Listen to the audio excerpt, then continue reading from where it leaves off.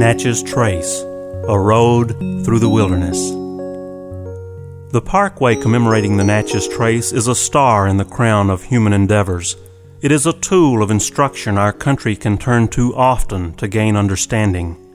There have been many rewards along this journey, a journey that's as much about this country's future as it has been about the past.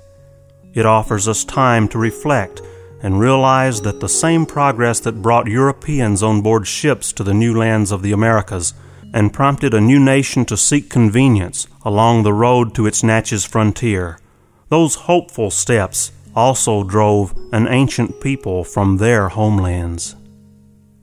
And today, we construct mammoth projects which flow with hope for a grand future, bringing commerce and change to what once seemed a near boundless, flourishing wilderness, exchanging the order of nature for the order of man.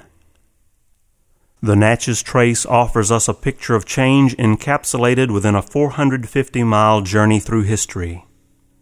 It's hopeful, beautiful, and at times filled with horror and tragedy.